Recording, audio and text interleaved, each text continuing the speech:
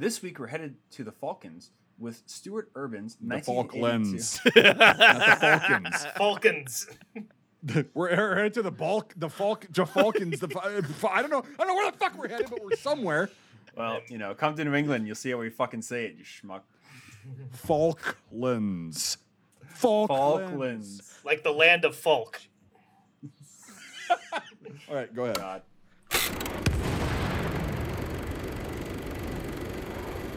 Hello, and welcome to Scuttlebutt, the War Movie Review Podcast. We're happy to have you with us as we take a look at films from the dawn of cinema to today. We aim to provide a raw and unapologetic review of each film's cinematography, historical accuracy, and delivery. In the process of analysis, certain details will be revealed. These spoilers are only divulged to ensure a fair assessment of each film. This week, we're headed to the Falklands with Stuart Urban's 1992 war film, An Ungentlemanly Act. As always, I'm joined by Mike A. Hello. Mike B. Hey. And Nate. Going down to the Falklands. We're going to give us my car keys. The Falklands. Falklands. Falklands. Fuck you. So guys, what do you think? You schmucks. Oh, man. Well, anyone want to go first? Or should I just go first? Just go first. You want me to go first? Okay. Yeah. Okay, well, surprisingly, I thought this was a very good movie. I'll just say it right off the bat. For a obscure, made-for-TV British film from a time,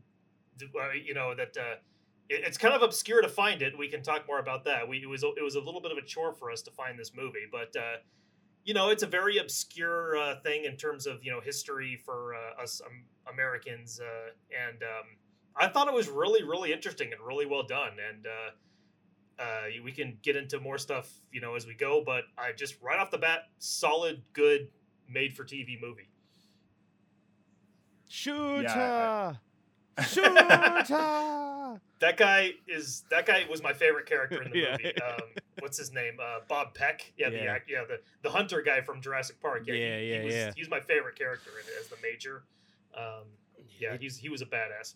Yeah, they did a really good job on this movie, and it's really funny because a lot of my childhood is based on British TV shows of the same era, the same granular film quality. That that BBC looking type stuff. Yeah, late 80s, early 90s. Sharps Rifles, Robin of Sherwood, Last of the Summer Wine, James Herriot, All Creatures Great and Small, all those things. Whereas what I grew up with, David Attenborough. Yeah, I grew up with them. Dude, Sharps Rifles was so good. Sharps. The first two movies of Sharps Rifles are the same quality of that kind of granular look. But yeah, reloading rifles by slamming them on the ground. Yeah. But yeah, I mean, Mike, I can't remember because I wanted to jump into that meme.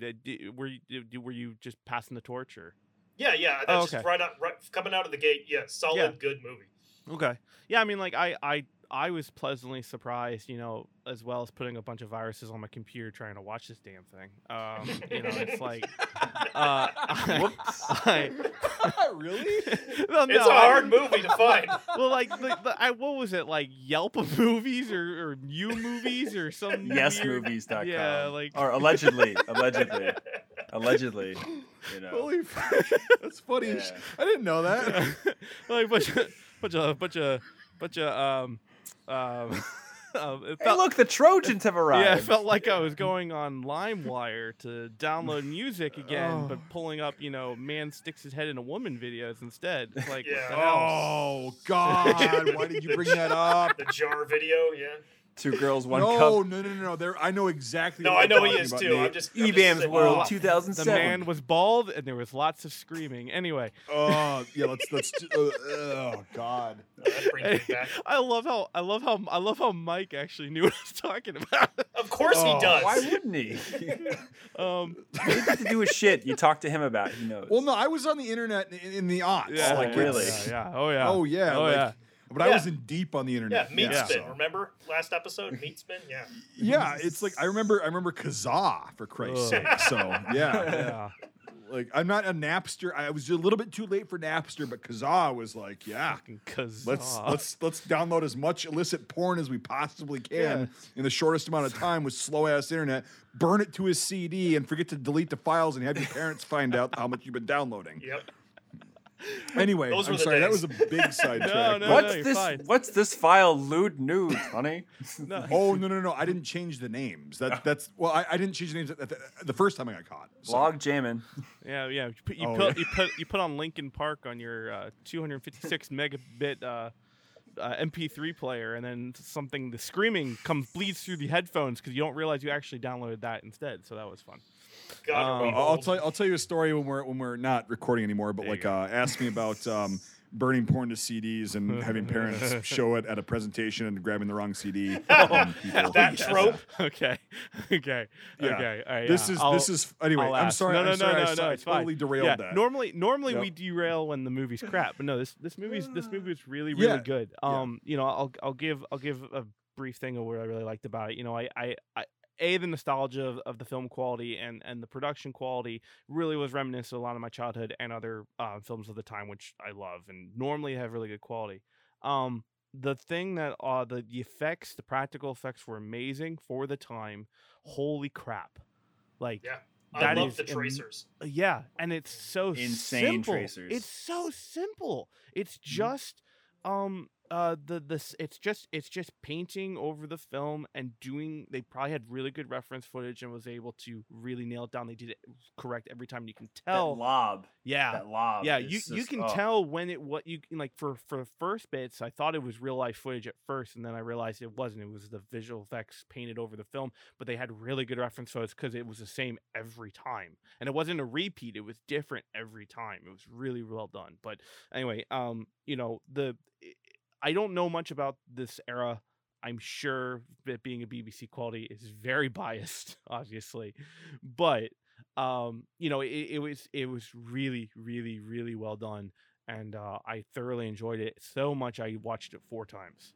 Whoa. Wow. So I only yeah, watched it 2. Jesus. yeah, I Okay. watched it 4 Yep. times because it felt very much like of the If things. this was golf, Nate, you'd lose. I know, right? Yeah, like you know, it reminded me of all my what I grew up in, the British production quality stuff, and of like the late 80s, early 90s, and it was really or late 70s or 80s and 90s, very very reminiscent of that, and I loved it. And but I can deep dive later. But I mean, like, yeah, it was awesome.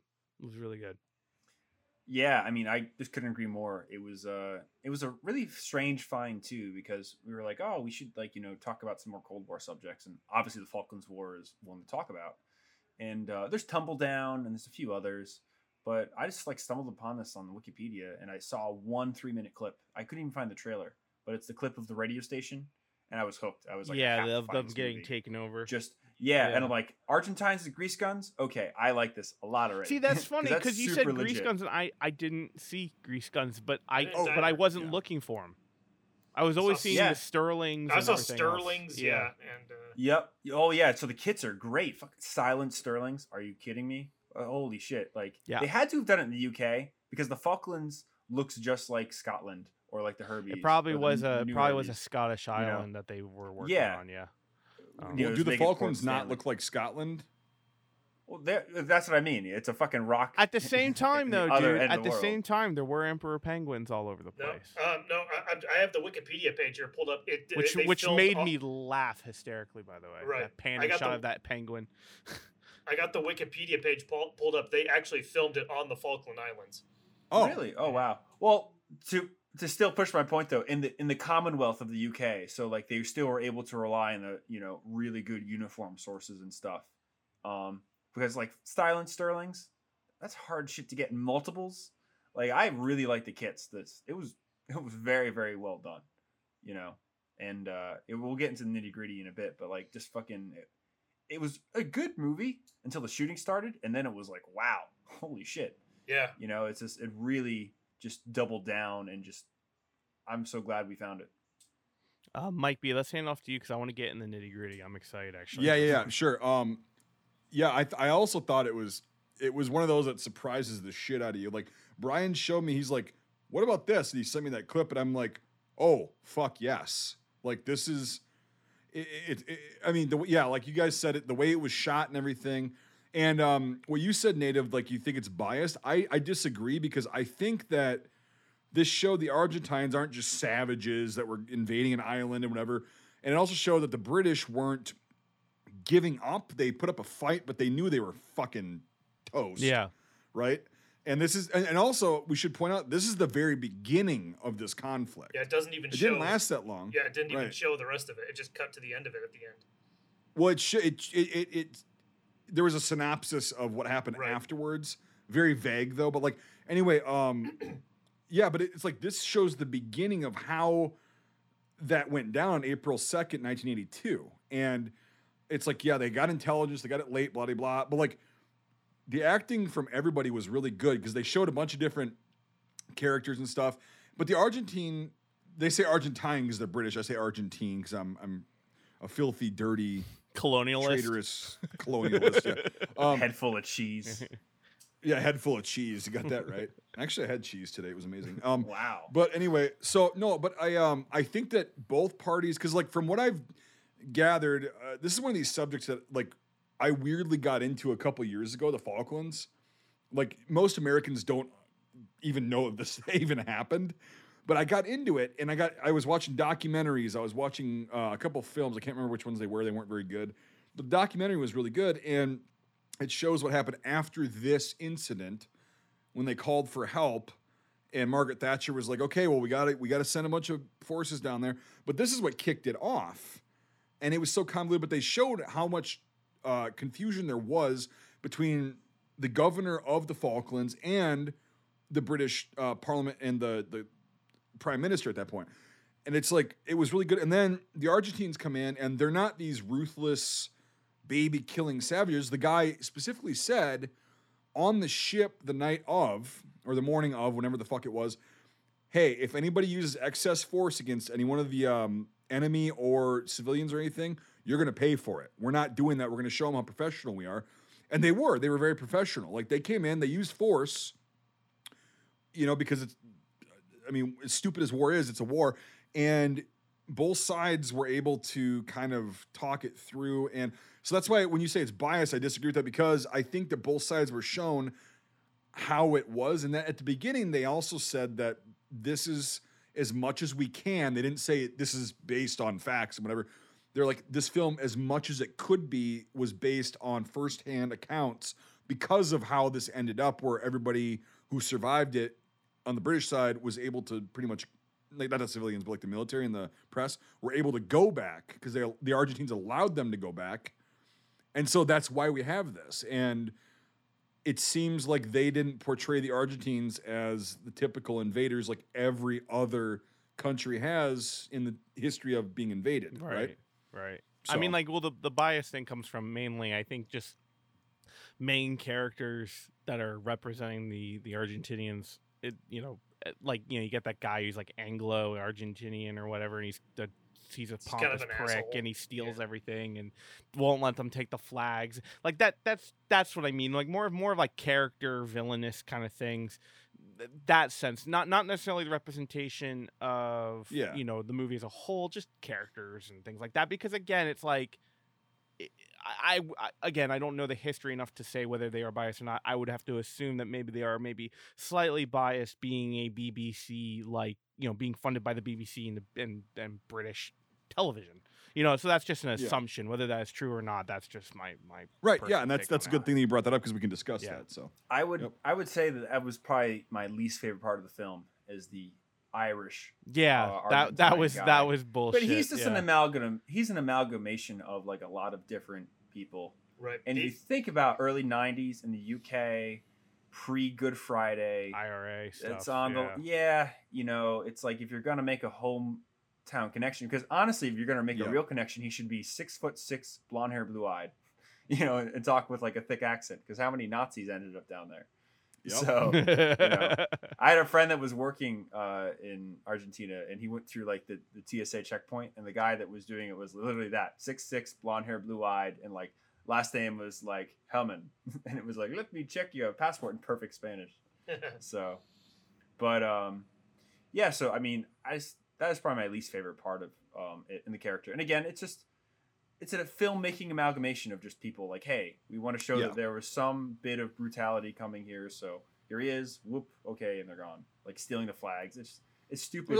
You're also going to have that asshole in any military unit, and even as well checked and well kept as your unit is, there's still going to be still one. going to pull some shit like that. But yeah, you're right. It had to be the Irish guy. You know, it's like, well, okay, well maybe it was, but who knows? Like, I could be wrong, but yeah. I mean, well, yeah, we just don't know. And but yeah, no, I see where you're coming from.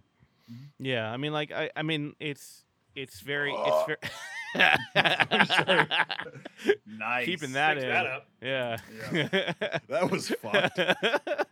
If I wouldn't have done that, it would have been a verp. I felt the shit coming up, so I had to just let it go and then turn my head. I'm sorry. No, you're fine. Anyway, You're good. Make sure that wave thing is still going. Look, dude. Next time, it's going. next Brian. time, we're good. Yeah, we're good. Yeah, next time I want you to kick back in the chair and projectile vomit to the side. That way I can get it captured on the mic going left to right in a panoramic view. Like that's what I want. The splashing. Yeah. Well, I mean, Brian saw me do a shit tornado, a shit roundhouse. That was amazing. Yeah, Sam is still traumatized and impressed by it. Like I am still traumatized and impressed by it. You know? Yeah, it was you amazing. had two victims in that room. The far roundhouse you don't or count. whatever. Last thing I'll do. I literally did a roundhouse. And it didn't stop until I made a complete 360 and then some. To see that much mass do that, it was a feat. I don't know what type of feat. I still haven't had time to process it fully. Like I don't think Sam has either. I've had a lot of time to process a lot of the emotions I've had on that set in that film, but that's not one of them. So, yeah. I just wish there would have been more witnesses because they had to take you two's word for it. I don't because I feel anyway, we absorbed something for them. I'm sidetracking this again. No, I'm sorry. you're fine. You're fine. Shit, that's fucking shit stories. It's an editing. I'll throw this out there because I got this. So I feel like this movie has two different parts. There's the pre-combat aspect and there's the post-combat aspect. And like, I really like the pre-combat aspect because I got like a Jaws kind of feeling. Like, the beaches are open. Like, nobody knows what's going on. Or like a pre-Tora kind of feel. I really liked how the ball was kind of up in the air while you see the Argentinians like going across a fucking golf course and all this stuff happening, That's one thing I wanted to talk about was that I like the slow build. Honestly, it's like same. Yes. You're gonna probably say what I was thinking. So go ahead. I love the slow build and the fact that like, everyone in the first half are kind of have this attitude like, is this really gonna happen? It's not. It's like it's not like everyone is. Oh, this is the moment we've all been waiting for. Everyone is more like, is this real? I really like the governor character Rex Hunt. Governor Rex Hunt, because he's such a fish out of water. He's like, this is not what I really am, trained for. I'm not a military leader or anything like that. And like, he even says at one point, like, well, this is my first solo flight, and they're not even giving me a parachute or something like that. Yep. And he talks about Saigon too in it. He actually was at Saigon. That was real. Yeah. Like he escaped in April '75. I bet. But that was what I really liked about that character was that he was such a fish out of water. He was not like, oh, this is the moment of my career. This is what I've been waiting for. Right. He's like, oh, okay, well, this came out of nowhere. Now I got to deal with this shit. And but also at the same time, like he does not. He does his job, and he does not, he does eventually surrender. But, it's like he didn't want to. And it was at the very end, it was not like a cowardice surrender. I like with the major even said at one point when the guy's like, we should have kept fighting. He's like, we did all we could. It wasn't enough. Like we did our best. It wasn't enough. Exactly. Yeah. And, exactly. I love that aspect of it. It was very British. but it's realistic because going off what Mike just said, like that build I liked because the build was a lot slower than you would think, but you're still on edge. You're like, when the fuck is it actually going to happen? Like, they're doing all this preparation. They seem like they're in position, but like, when are they actually going to do this day or whatever? And if you know the history, you know that they did. But like, you're like, is it? And so what I think it does is it it communicates the kind of feeling that these people on the islands had at this time, because like, okay, we're sitting here, and then in that kind of situation, minutes feel like hours and days, and you're just like, well, when is it coming? When is it coming? When is it coming? When is it coming? Jesus Christ! Like, and then at one point you're just like, just let it fucking happen already, so we can go from there. And that's what you said, Brian. Is once the shooting starts, it seems like almost the people of the Falklands, like the British people, are relieved, because they're like, okay, now it's happening. All right, let's fucking deal with it now on this level, because we're past the last one, and we're done worrying about it. It's here, it's happening, shit's blowing up, shots are being fired. But it was because usually in a film it's like a really fast build, and it's like, oh, they're gonna invade, and it's like, no, they're showing every perspective too, of like 25 Japanese admirals go into a room and they talk about attacking something, and then 5 minutes later, they attack.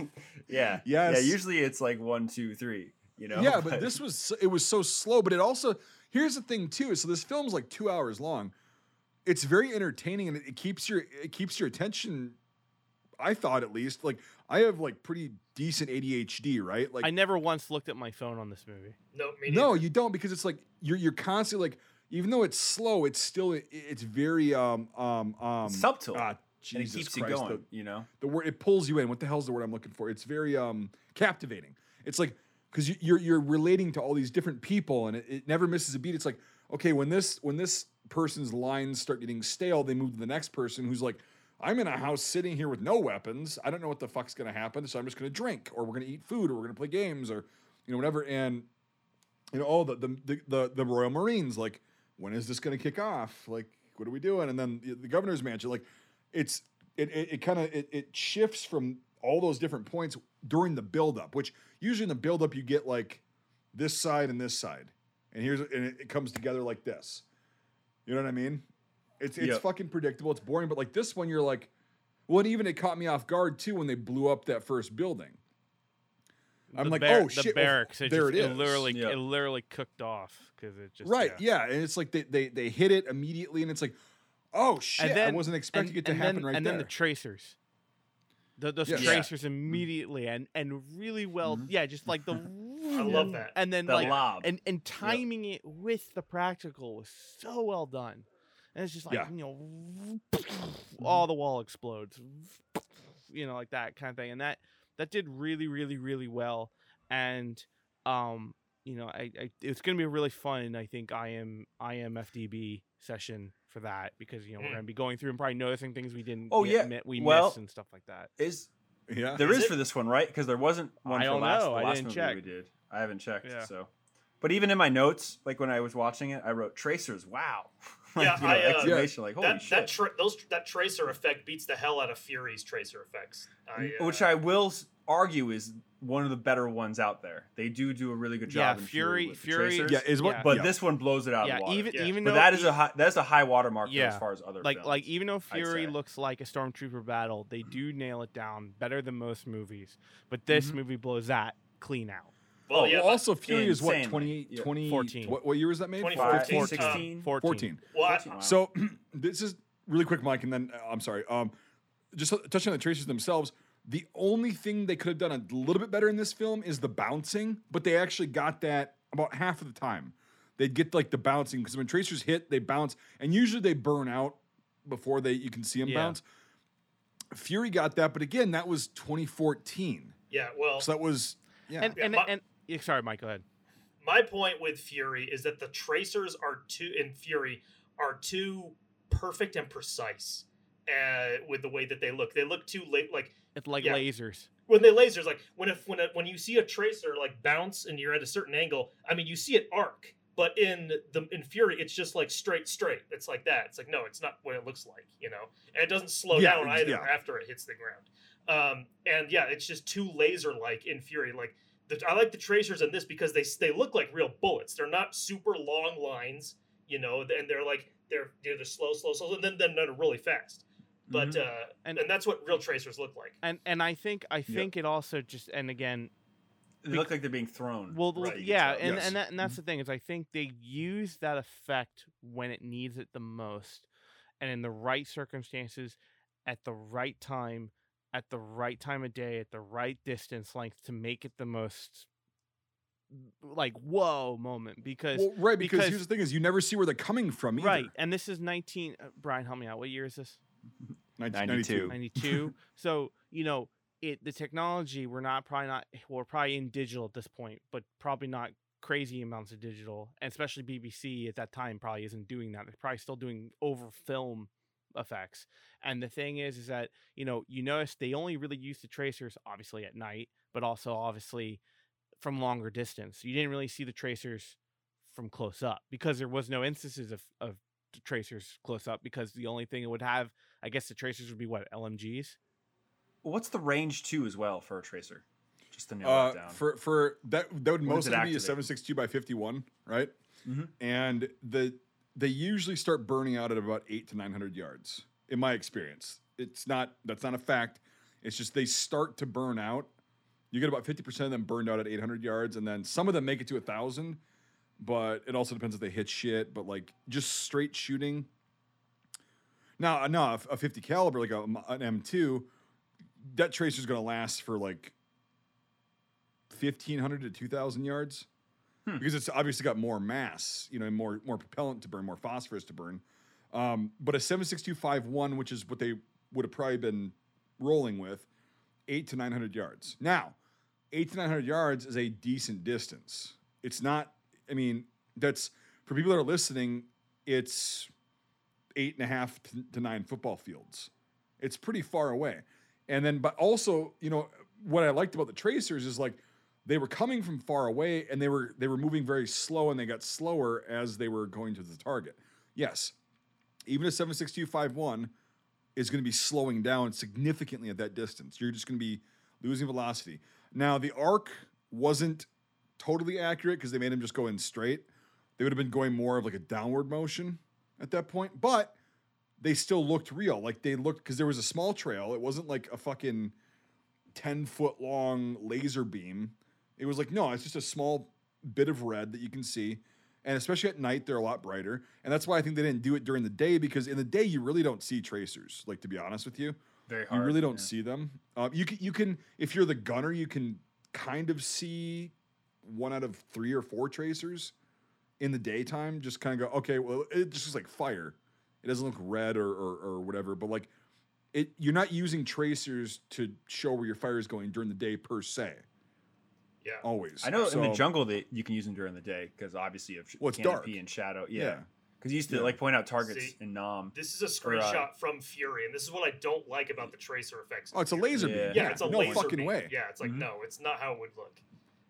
No, not at all. The digital effects on them are way too precise.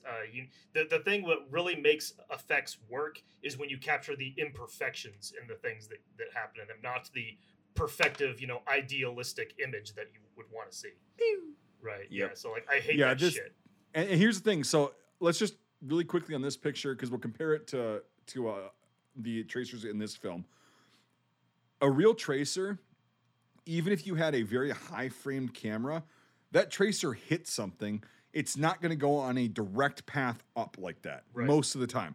Most of the time, what they do is when they hit something, they'll start spinning, and they'll just go upwards, and they'll spin, and they'll fall down. Yeah, that's what the And whiz again, noise that's is. my experience. It's not a fact, but like this can happen, but it won't look like this, even in a high-speed camera, because the tracer's only got so much phosphorus that it's burning, and it's a very small amount, especially in like this would be like a 30 cal, 50 cal tops, right?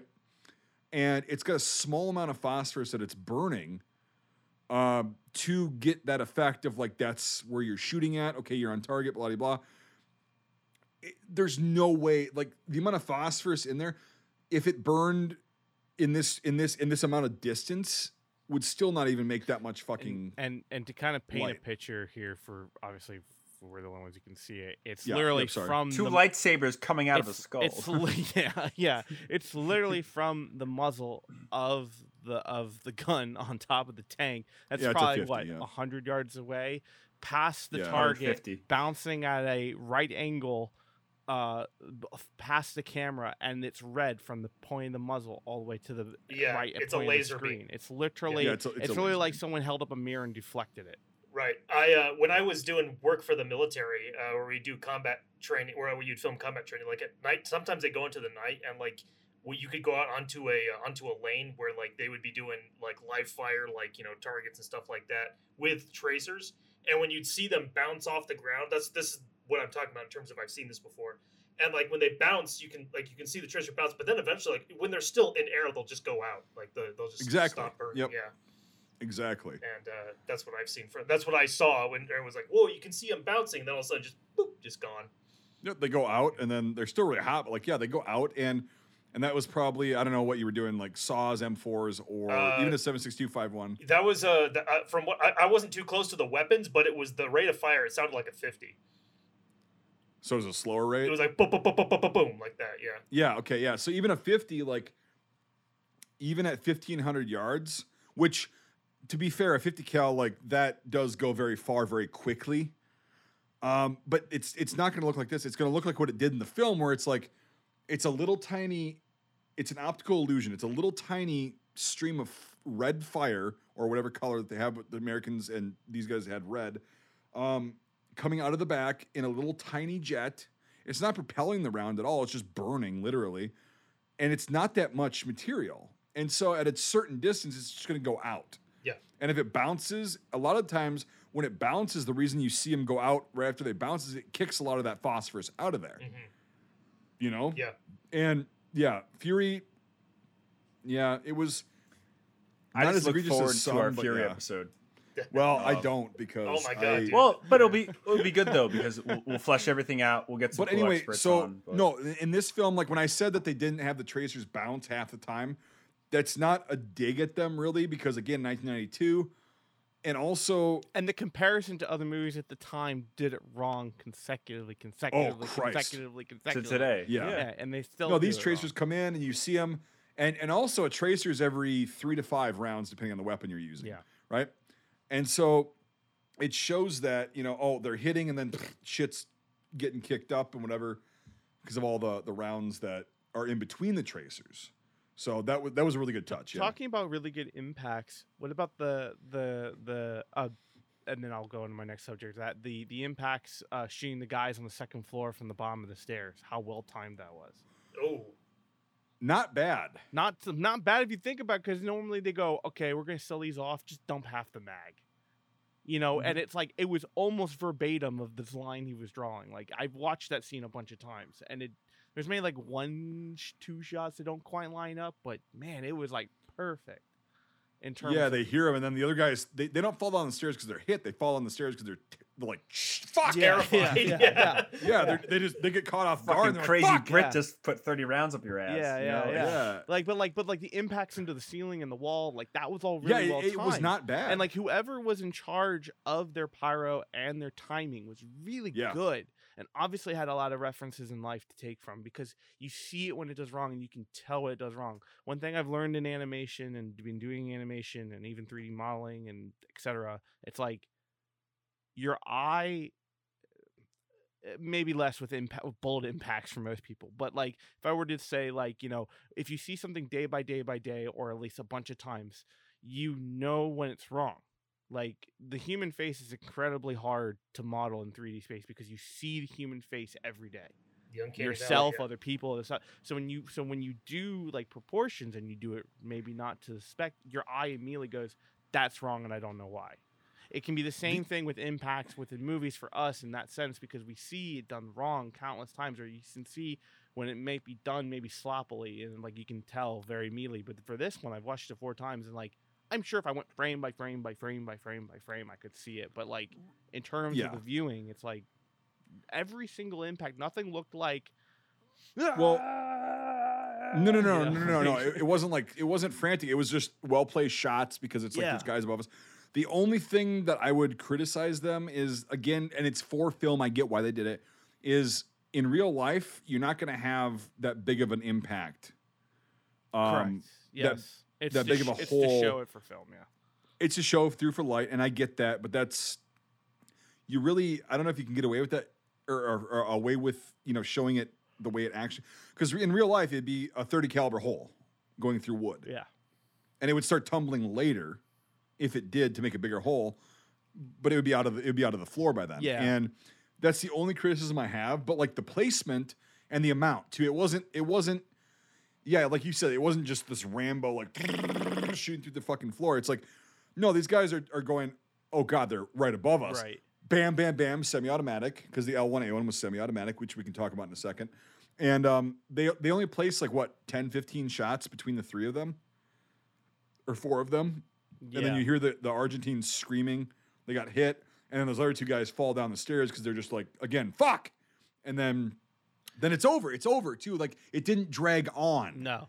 It wasn't like this fucking, yeah. And the guy on the stairs, I think they had Sterlings. Yeah, I think because it was the captain. It was like the major, the captain, whatever, the second commander under the Jurassic Park guy. Which I will jump into that real quick. There are a lot of now pretty high grade B British actors in this movie. Yeah. Yeah. Oh yeah. You had like one of the police constables. Yeah, the police constable. He's in Breaking Bad. He's got huge ears. That's Elliot. Yeah. Or the police deputy or whatever. Then you have the constable. He's been in stuff. A lot of the soldiers have been stuff as gangsters in like movies like Snatch and things like that. You have Littlefinger. Blythe. Blythe from Breaking Bad, or not Breaking Bad, but Band of Brothers. Band of Brothers. Other BB. Other BB. He had meth in his jumpsuit. That's why he was all fucked up. Blythe. The commander. The commander who was in the stairs. He's been in stuff. And then Littlefinger from Game of Thrones was in it as well. He had no speaking Really? Who was lines. he? Yep. He was one of the three guys on the beach, and then he was one of the three guys in the house. He was the radio dude. Oh, I didn't know That's that. right. He has no lines though. He grunts Yeah. and like speaks maybe once, and then that's it. Very, very, very early in his career, I think. Wow. But yeah, no, like there were a lot of like now pretty predominant British actors in this all the way through, and it was really, really interesting. Where was the radio show? What was radio show? God, what was the radio host guy in? Because his face was so familiar, but I never looked him up. Don't know. I don't remember. While we're on the subject, I'll just say I loved the radio scenes because they just show how small the community was. Oh yeah. You know, where they're like taking phone calls and they're like, okay, And putting it up to the mic, yeah, and it's like, oh, the prime minister's calling. 1 second, you know, Speak or not the prime, but the governor. Yeah. Speaking Speaking of like a small town, I really liked the guy who was Scottish. Who was like, I'm gonna lose my pension. He was walking around with a white flag. Like, fucking. I just gotta go to work, man. I just gotta go to that happened work. in the Ukraine and shit. Some People of were us like, have to hey, go to you know, work. Yeah. Yep. Yeah, that was a good touch. There was a lot of really good touches, and the one that I it's kind of a weird thing. It kind of goes on firearms is like when they hand the governor high power, right, which is the standard British arm for, unless they recently replaced it. Love high powers. And he goes, well, I haven't shot a gun since I shot a 1911, a Colt 45, I think he says. Yeah, that's what he calls it. And he's like, so, and then he's like flagging the guy constantly. And he knows that he's like, I'm not a guy that deals with guns. Like, but and then he grabs it and he's like, he's thinking about it. He's like, well, when they come in, do I shoot the guys or do I resolve this diplomatically? And it's like, yeah, I mean, again, like I said at the beginning, like that's not his forte. Like he's not a military leader or a negotiator, but the Argentines were respectful enough to like negotiate with him. And his surrender is actually very like, okay, you guys bested us this time. I like the whole sequence when he talks about the shooting because like you hear that he's an old school statesman because he's like in the Northwest frontier into a sandbag, you know, and it's like because if you know a bit about Northwest frontier, that was fucking, you know, diplomats died all the time, so it was like having firearms training was very important back then when the empire was starting to collapse. So it was just it just shows he's an old statesman.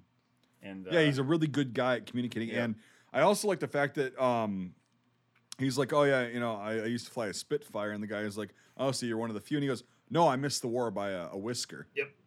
Yeah, in Burma in 46. Yeah. Right. And it's like, yeah, so he didn't sit there and be like, yeah, I flew in the war. He's just like, nah, I wasn't in the war, but close, but I still flew Spitfires. That guy with the double chin who was like his second in command.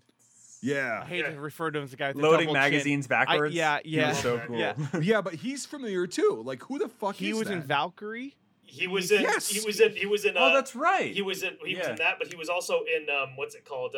The Fuhrer is not dead. Yeah, he was in Ace Ventura When Nature Calls. Yeah. Oh, he was. Okay. He was in Ace Ventura When Nature Calls. Yeah.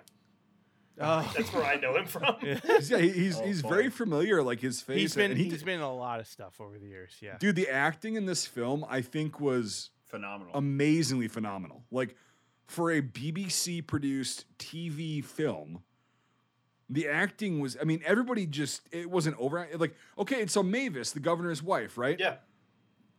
She goes, okay, something's going on. She gets the alert, like, but nobody's telling her anything. And it's like, it sucks to be in that position because you're like, what the fuck? I know something's about to happen and going on, but I don't know. And then, it takes him forever to like tell her what's going on. And then she just, she's not like panicking, but she's not doing well. And it's visible. And it's like, yeah, not everybody is going to be doing great under a situation like that. Like, not everybody is going to be just, oh, okay, we'll fight until whatever. No, she's like really concerned about everybody. Yeah. And because of the she's trauma like, from Saigon or whatever. well, no, not even that. Like, that's just maybe the way. 30 That's why years he married sent to a her diplomat. away. Right. Well, but here's the thing is like, you're married to a diplomat, but like, it only gets bad every couple years, I guess, like, because he said like, never in my X amount of years that I've been doing this have I faced a situation like this. And it's the worst situation because like when Saigon was happening, he said he sent her to Hong Kong, right? Preemptively to avoid this because whatever. And she's somebody that gets really fucking antsy under stress. And that's fine because that's completely normal, you know? And I'm glad she played it very well. She's like, she's drinking, but she's not drinking enough to like get her fucked up, whenever she's just like trying to take the edge off, but she's still like, oh God. And then the shooting starts and then she's just kind of passed out for a bit and then wakes up. And it's like, that was a really good job too. Like she's supportive of her husband and she wants to protect her kid, but she's not okay. And that's fine to not be okay in this scenario, right? You don't know what's going to happen. The Argentines could have just come ashore guns a-blazing and fucking slaughtered everybody. Yep. And they didn't know what was going to happen. Like they could have just done that because they had the numbers, they had the technology and all that shit. They could have just slaughtered everybody. Yeah. But they knew that would be a diplomatic nightmare. So they didn't know at the time. Yeah, so. I like that character a lot too. And a character that could have easily been really annoying, she was not annoying at all. She was realistic in my opinion. Annoying characters. I think the only annoying character could possibly be the Irish Argentinian, but like that's such a low. Right, but I could see like the Mavis character being like such an annoying, like bogged down character. You work too much. Do you want me to make you a sandwich? I'm in Midway and I'm cloned 4 times. Right, but instead, yeah, it wasn't that. Like I totally got why she felt that way. Oh yeah, and then her reaction is like when he says that they're gonna have a meeting and that blah blah, and she goes, "Well, I'll make what did she use the word? I think she said something of lasagna. I think she said a vat of lasagna. Yeah, it was like a vat or like some very British fucking term for a lot of food at once. Yeah, I'll get the spotted dick. Yep. Yeah, exactly. But she made lasagna and she's serving the people, and it's like that's, and it also showed the small town vibe, and it's like that was really cool to see too, like all these people coming together, and also it was really good when the military guys were telling all these guys that grabbed their shotguns and shit. They're like, "Get the fuck out of here!" Right. You don't need to die. This is like. Yeah, his butler. No. Yeah, he's like. Was it it's hard. And his gardener or whatever. I don't know. Yeah, he's like, I'm gonna shoot. Yeah. That scene I liked a lot too. First guy that takes the flag down. Right. That I liked a lot too though, because the governor's reaction to that is like he says I'm gonna shoot the first guy who tries to take it, the first RG who tries to take the flag down, and he's like, he kind of stops and he's like, he has to think about it, and he's like, did I do something wrong, sir? And he's like, no, but You know, it's like he doesn't know if that's the right response or not, because again, this is Right, not, he's trying to figure out how to mitigate that situation. right, you know? exactly, and I loved it. There wasn't a lot of I think it's something I think we're kind of like we're wanting to talk about, we haven't quite yet talked about, is that the writing in this, even though it might be cliche, it didn't feel bad. It wasn't cliche. I didn't But I don't mean cliches in the sense of like this is the same thing over and over and over again. I mean, like, you know, you could see where it could be cliche. Like a war movie can be cliche, and that's what that's what I'm trying to say. Is that, you know, it didn't. Understood. They were able to make something that could possibly very much have the lineup to be very one way, and you know, the dialogue, everything just formed its own path, and I don't know how to describe it. It's a very unique movie in a formula that at the time is something that's probably not necessarily the Falklands, as Brian says, but like, you know, the fuck are you, fuck are you, yeah. But like, you know, just the I don't know how to quite say it. I was very much expecting, okay, here we go, to being super puzzling surprised, and I don't know why. Like, I don't know why I would assume it would be one way, and it obviously is not. It's not that way. I don't know. I'm rambling. They just presented it the way that they just presented it the way that people talk. So go ahead, Mike. I think it is, as what you're saying, it is completely anti-cliche. I mean, you know, you would think that it's a movie that's very biased. It's not. You would think that the main character, the governor, is a gung-ho kind of guy. He's not. You would think that his wife is super annoying. She's not. You know, it's very anti-trope, anti-cliche the whole way through. It could easily have fallen into those cliches, like what you're saying. Yeah. And surprisingly, it doesn't, because it seems like it so easily could have, because so many movies do. Thank you. Yeah, those are the words I was looking for. And I'd say too, on top of all these factors that went into the film, it's got amazing cinematography. There are so many things they do subtly to push the story along that just are great, and how they tackle big subjects that in other films like would be awkward or annoying sequences. Like, one of the things I really like is before everything starts to happen and the reporters show up and they're in the hotel and they turn the radio on, and there's like, you know, the radio from Argentina, and they have like the Latino music and stuff. Yeah. And the old like bartender turns it off, like, we'd listen to that here. And one of the guys says, like, it's kind of hard to, you know, forget about a whole continent. And it's just like, that was a really good way just to be like, well, I get that you're in your ways, but we're not off the coast of Europe. So I just love that, like, you know, they really try to deal with culture in a good way. Not us versus them or anything. It only got to us versus them like when they were like, we're about to be attacked. And the one guy was like, just look up the Spic names, you know, or like look up the Latino names and everything, you know. And and that was the only time where like it ever got heated between the Spanish and the English. But the rest of it was just like very cordial, and it was like, well, we're living here together. You see at the bar, like there's you know, British people and Argentine, you know, people sitting at the same bar drinking together and whatnot. And then, you know, on the night of the invasion, when they got the news, like they're sitting there playing kind of like tango music, like Argentine kind of style music, and everybody's having fun. And then, you know, it's like, okay, yeah, that's how the people were on the island, and the government's a different thing. But then, so I want to get into the shooting a little bit and kind of describe. So the shooting starts. The British have L1A1s. The Argentines have FNFALs. I want one so bad. I want that one so I love mine. bad. Oh, L1A1s are amazing, dude. I want one so My bad. suit scope. Oh yeah. I used to have a fucking Trilix, like, I hate the optic, but they look really cool. Oh yeah. Mine, I had to sell it back upside in the day, down for no reason. Right, but actually it's very effective. But and so the Argentines had the fully automatically capable FALs, right? They're one of the only countries that ever adopted a fully automatic FAL, which is interesting. And retained it, he as well. Yeah. And retained it, yeah. But anyway, in the film, you know, the Brits are using the L1A1 SLR, the Sterling, blah, blah, blah, the high power.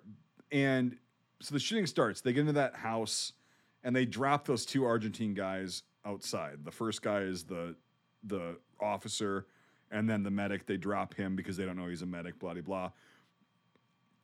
Yeah, this is really a bad podcast for spoilers. There's a warning in the beginning. Yeah, I know. That's why I was like, yeah, we should probably put something in there. Spoilers! When you find this super obscure film and you want to watch it, and you already know what Spoil happens, the shit out of it. Yeah, right. No, but it's really not taking anything away because like it's visually very it's a good watch if anybody can find it.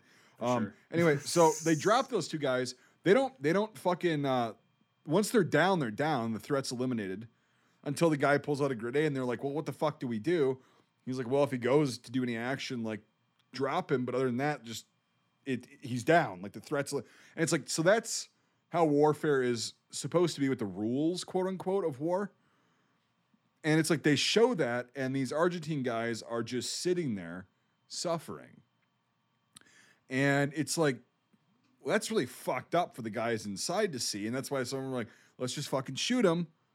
Sounds familiar. Anyway, so it's like, but they showed that, like, because I mean, in the initial attack, like the Argentines get their asses kicked. If you're talking about numbers, they were still respectful. They were still professional. They still played by the quote unquote rules. When I say rules, I hate that fucking term because war is so shitty to begin with. I don't think that rules it's a good way to put it. But anyway, you guys know what I'm saying. So they abide by the rules. The Argentines do.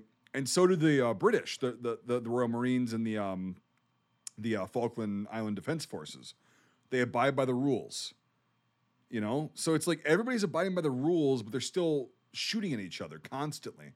At the beginning, when the governor's like, "No, these are all wooden walls. Like, there's gonna be no firing in this town." It's like, yeah, it's very true. Like, if you start shooting, like nobody is safe, and we see that when the shooting starts. Love that. The fucking pipe gets hit in the wall. Yeah, and the fucking water starts coming out. Yeah. That was just you never see that. You never see details like even that. Even in Stalingrad and all these fucking and movies. Starting a fire, at least you think originally. Yeah. Well, yeah, it's dripping on the fucking outlet, and it's like, I was actually worried and concerned. I'm like, is that going to start a fire? But they would probably just short it out and then, short circuited and all that shit. Luckily. Because it's like, yeah, then you got a fire, like the whole place is burning down. And then she walks through it with the lasagna and gets shocked to death. The lasagna looked really good, by the way. But anyway, dude, I'm so I haven't had dinner yet. That sounds so amazing right now. Yeah, me either. So late because you said you had to. Yeah, eating. I cooked for everyone else, and I didn't cook for myself. Oh, okay. Yeah. So who's gonna cook for you, Wendy's? Myself. Wendy's. I thought you were gonna say something pretzel pub chicken sandwich was the best thing ever, and they should all go out of business for taking that off the menu. I'm just saying that right now. I thought you were gonna say something. Fucking bastards. Go get a fucking Baconator and shut the fuck up. I thought you were gonna say something like, "Yeah, I had dinner, but I haven't had second dinner yet," or something like that. Well, I mean, that's kind of my He hasn't done a line, bang, but, you know. Yeah. So. Yeah, we've not done a bang bang. Oh, a bang. Yeah. So we're fucked. Oh. That's no, Jesus. bang bang. I know. Wait, Nate, do you know what a bang bang is? No. Oh, what? Oh. Is it a sexual You don't know what a act? fucking That's all bang I know bang what a is? bang bang is. Okay, take a minute. Tell them what a bang bang is. Oh, dude. So it's from you ever seen the show Louie? No. It's Louis C.K.'s show. I remember. I remember of it. Yeah. Yeah. So there's an episode where him and his brother, another comedian in real life, who's a really rotund individual, they're like, yeah, tomorrow we're gonna go to the gym and do all this shit and blah blah blah and all this whole life that we're living, this unhealthy life, it's over. And then he's like, oh yeah, agreed. And he's like, so bang bang, right? And he goes, bang bang now. And so what a bang bang is, I'll keep it short so we can fucking move. Right. Is you go to one style of restaurant. It has to be a different style. So this comes in later. So they choose Indian.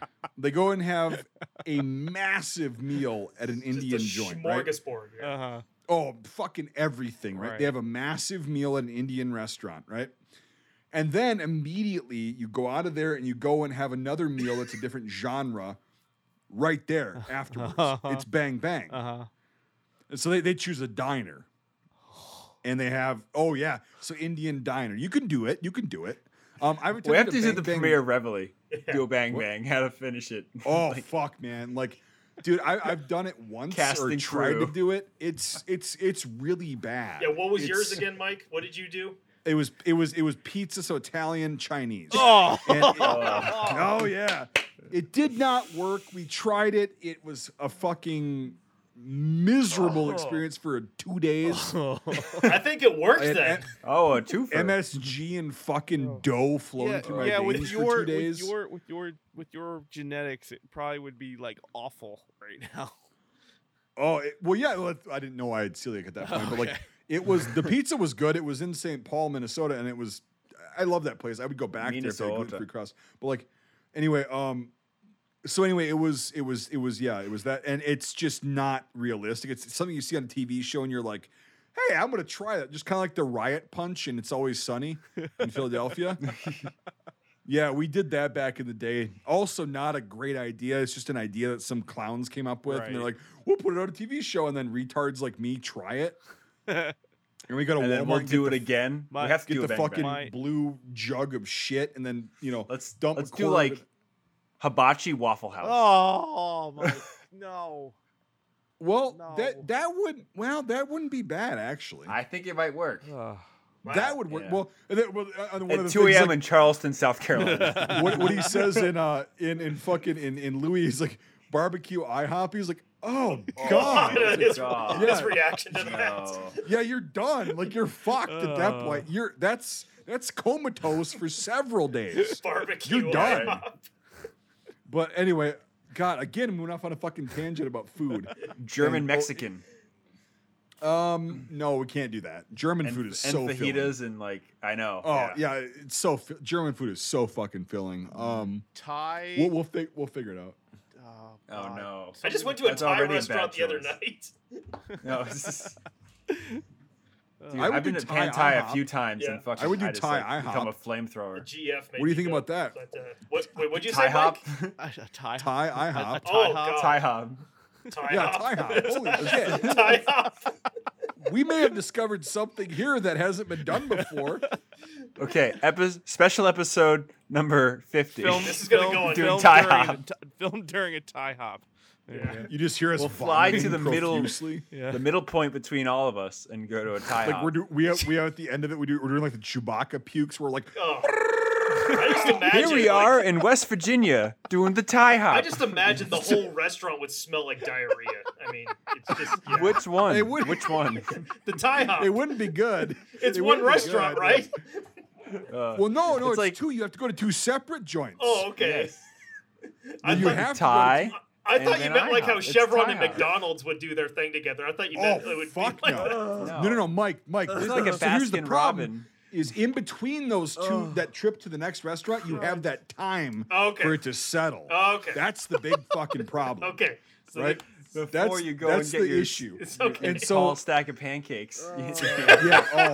yeah, barbecue IHOP, that would be bad. Thai hop, though, I think if you played your cards right and had it, but you have to have an entire meal. You can't just like pussyfoot around and get some appetizers and like maybe a light meal. You No, have like to a eat lumberjack full- special. You know, a like, full fucking meal and then an entire full fucking meal at IHOP. There's no fucking I just around. had a- Thai spicy, and then going straight to an IHOP. Right, I just Oh, had yeah. fucking a full like Thai meal and then chased it down with pancakes. Yeah. Like, oh, God. we're doing Thai hop. Syrup, Yeah. Post hash Reveille browns, premiere. sausage, Thai hop. Right. Yeah. fucking bacon. And if yeah. it's in LA, you fucking know the traffic's gonna suck. It's gonna be Mike- 14 hours before we get IHOP. You know? Mike B, you fucking Chewbacca vomit. Just sound like a chair skirting on a kitchen floor. I fucking just Well, I've died. heard it. I've done it. I've heard it. My friend, when we back in the day, like Dude, it was you can very. cut this it out. was, I'm sorry. No, it was very accurate. It just made me. Yeah, I know because I've heard it a billion fucking times. Because my friend used to scream puke when we drank, and he'd be like, and I'm like, shut up! Like people are trying to sleep, and he's like, I'm fucking dying. I'm like, no, you're not. Drink water and shut the fuck up. And like, that's how it went. Like I have the to hold your Chewbacca fucking pukes. hand. John, I don't Yeah. want to drink anymore. Shut the fuck up. Right? Yeah. It's. Anyway, my bad for giving us totally Thai hop. Thai That's hop. what I got out of this. Okay. We were talking Calvin- about the shooting, blah, blah, blah, blah, blah. I don't Bang, even bang. remember. Well, here, I'll take it on a tangent from this. I don't Okay. even And remember. to touch on something that Michael said earlier, yeah, the Major fucking knew everything from the beginning. He was totally realistic. It wasn't like we're gonna sink ships and hold the port. It's like, You mean these are our options. You mean clever girl? This is what we can do. Yeah, exactly. Okay, Yeah, alright. clever guy. Yeah. Like, every act he ever does, he knows the options. But I thought it was really cool. It wasn't just this like pompous. He said quip. the It was one like, F. He said the well. one F word in the whole entire thing, which on British television. Well, they said Was a pretty- couple They times. said After fuck a 10 number p.m. of times, yeah. Did they Didn't say show the F anything, word more than basically. once? Oh yeah, Yeah, a but it bunch was of times. it was Yeah. very relevant and How very the fuck didn't you reserved. see that? Yeah. Touche. No. They said he said fuck once in his speech, and then, what was the other one? I can't think of it right now. Go Brian, ahead. what the fuck are you doing? Crossing off notes. Sounds Sorry. like you're like I'm not talking. you're I know. paper cutting. No, I'm just. Are Sorry. you like marking? Are you like marking? Yeah, just marking. Okay. So yeah, now we're gonna jump on IMDb. There actually is one for this movie, unlike Shershaw we did. So Which I'm sorry I missed that, guys. I really want to enjoy holding We're hands not. together with that background music. It's okay. It's all good. It wasn't really that strong of a film, in my opinion. It was good, but it wasn't like. it was cool to see mountain fighting in the there 90s. was some cool. There were some cool bits and some Yes, cool there stuff. were some cool but there was bits, a but- lot of cultural differences. What I would not want in my war movies. Let's just say that. Correct. Yeah, yeah. Exactly it. I So- want an in-sauce rifle. That's all I know. I Yes. really want an in-sauce. I would Why? kill for They an are in-sauce. literally It's the so cool. bastard of the It's a mini generation of FAL war. with like a neon orange buttstock And, and furniture. Like, and- why would I not want And one? Mike wants one of those weird ass helmets. If you can consider. Oh, those did you helmets. buy that Oh, one? you mean the Tupperware helmet? Yeah, the Potka. Yeah. The Potka? It's not Yeah. Tupperware, it's steel and Kevlar. No, not I as- know. I'm just saying, it looks like a Tupperware. Did you buy it? He was making a funny. Yeah. No, I didn't fucking buy it. I can't Oh. afford that shit right now because of my fucking previous addiction spending. I'll get one eventually. So Hopefully it doesn't sell out because I want one too. Wait, they're does someone fucking, have they're one for really sale? interesting. So Actually, yeah, we there's found some, one for yeah. sale. He sent me a link. Oh, Yeah. I kind of want to. Yep. All He right. was like, I really so want Burning for a High collection. It was like, what about this? How much? Like $175. You're gonna yeah. buy his helmet. I might. I don't know. Look what I have. Yeah. Oh, I don't give a fuck if somebody's got it that's going to appreciate it. I'm glad. Yeah. We'll So- talk. Wear it we'll every talk time we have a after. podcast. Yeah. Well, you didn't. You don't like my hat I wear right now, so we'll just I want to see Wear Nate. that. Oh my God. I want to see Nate in the Potka. Yeah, that. Dude, I'll wear Oh my I'll God. wear that sun cover even indoors. Nate, I'll send you the link. How Okay, about okay. that? It's not Yeah, going to no worries. fit his head though. It's just going to sit on top of it. No, just, That's he can a just wear big the reason I cast didn't buy iron it. like fucking armor. Yeah, it's Yeah. probably the like Pope. size like 48. It's like it'll look like Indian, look like a you know. thimble on my What head. the fuck is a size 48? Do you know how sizes No, work that for I'm hats? saying That's his something problem, that I he know it's doesn't. probably gonna be a small ass or impossible number. It's a hence size the joke. 13. Point out my joke, Mike B. Ha ha ha ha ha. Austrian. It's going to look like a fez on top of your head. Yeah, right. All right, penis. Let's fucking go. Browning high powers. Yeah, that's a good one. All right, let's go. So we got Rex Hunt, yeah, with the high power. He Yep. never fires it, but at least you have it. Yeah. They're cool. Because it's not blank adapted. No. Yeah. Probably. 45 at the radio station. I noticed that. Yep. It's the A1. Those are super cool. Double barrel shotgun from the Butler. Gonna Which shoot I the thought flag guy. I thought that was going to be like the gut wrenching thing where he would come out and shoot one of them. I thought that was going to be Yeah. a scene too. Me too. Yeah, Yeah. But I they- thought it was going to happen. But they tightened that tension and then they released it. And they released It- it it in a was very really good, comical yeah. way, which was him just laughing, holding a shotgun. They're like, "Take that away!" It's like, Yeah, okay. as they would. Yeah, Yeah, yeah, yeah. Why the fuck would we let this guy have a shotgun? Yeah, again, it defies the cliches, which is Yes, exactly. Right, because Which I that think would have been a was- cliche. good. Absolutely. Right, really, Yeah. really quick. Let's get back on that because that was a good conversation. You're right, Nate, because it's like literally every time I was expecting a cliche, and I'm just like, oh, give me a reason to hate this fucking film. Right. It's like it didn't happen, and it was the opposite. It's like, oh, that's what I would have. Or expected it was in real life. released in a different way. Well, that's what I mean. yeah. Like that's a very valid resolution in real life is what I was thinking. Yeah, yeah, yeah. You know, like it's like okay, that's probably what would have happened in this situation instead of oh the guts and glory. Like yeah, he's gonna sit there and shoot one guy and they're gonna fucking light him up like a I Christmas took tree. one from the Union Jack. Ugh. Yeah, fuck that. No, it's like This go is my home. last stop. This is my last stop, Governor. That's what they all sound like. Dude, I was at JFK in Queens, like one of the boroughs in New York City last week, and fucking, yeah, some people do sound like they're toddlers. Yeah, fucking I'll give pusher. you that. Yeah. All right, next is the Sterling. Stupid pusher. Sorry. Stupid pusher. Stupid Porsche. I love the Sterling, and they did use it in the Second World War. Very side end note. though, right? Very toward the end. Some commandos. There's one and photo. armored guys. There's one photo I've seen from Market Garden of a British para holding one. Yeah, it was called the Patchet, and they threw them into the Rhine at the end of the operation because they went the Germans to get them. But they're really cool, and it was Why? They're a fucking modified Sten. I was just about to say that they're the best version of the Sten. They're better than the F1 though. That fucking Australian, piece of shit. Talk about the Owens. We'll talk about. No, the F1, which is it's a Sterling, but the mag goes at the top. Yeah, it's the Owen submachine gun.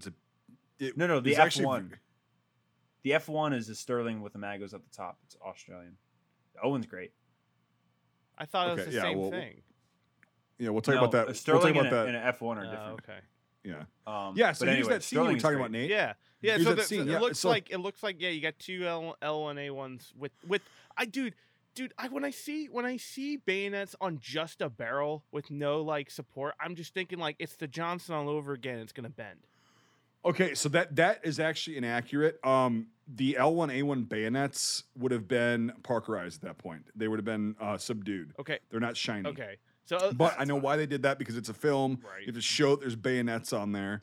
It's cool Blah, to blah, see blah. a those full are battle probably rifle with a bayonet on it. flexible bayonets too, to be really honest. Oh yeah, they're probably rubber. Yeah, they're props. But in real life, yeah, the L1A1, all models of them were Parkerized and subdued. So, and they also, those are not L1A1 bayonets. Those are some weird. Yeah, I was prop gonna say shit because they I threw on don't there. remember them ever looking like that. But I Yeah, hate the aesthetic look of a bayonet on a rifle where it's just the barrel and there's nothing underneath to support it. Like the M1 Grand's a perfect example of it doesn't look like a stick with a knife, which is what Yeah, I yeah. always. Well, but that's a Cold War battle rifle though. I know. Like, It just looks like it's it gonna just- break. I love it. It's gonna look like it's gonna break. Dude, is Well, what the I'm saying. Johnson was with the M1 Grand was outpicked outbeat the Johnson on a couple little things, but primarily it was the barrel end could block? not take the blunt force, the stabbing force with a bayonet on it. It would always bend, or it would have little stuff would happen to it, or things like They that. were also using 18-inch The- bayonets at that point. They were well, using that's true. 9.5 Yeah, that's bayonets. true. Yeah, that's right. That's Yep. right. That's right. So the L1A1 is I think 8 inches or 6 inches because I have one. I have a bayonet and it's an Australian one, which is weird. But they were.